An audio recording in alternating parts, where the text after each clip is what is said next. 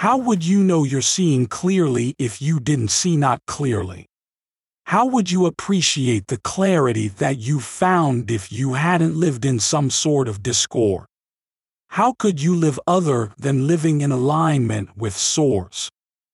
The greatest punishment is self-inflicted as you deprive yourself of Source. Welcome to Infinite Consciousness, a daily inspirational podcast that's dedicated to helping you manifest your dreams faster. Through law of attraction tips, tidbits, and techniques to people who want to improve their lives, become leading-edge creators, and gain a deeper understanding of law of attraction.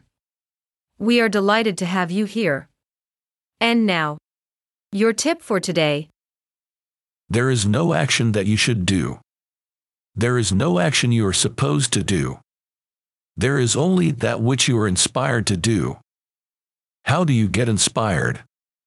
If not by contrast. Life experience gives birth to desires. As the desires are focused upon, energy flows.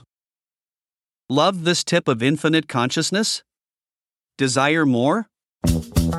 Catch our next episode. Head over to your favorite podcast platform and subscribe.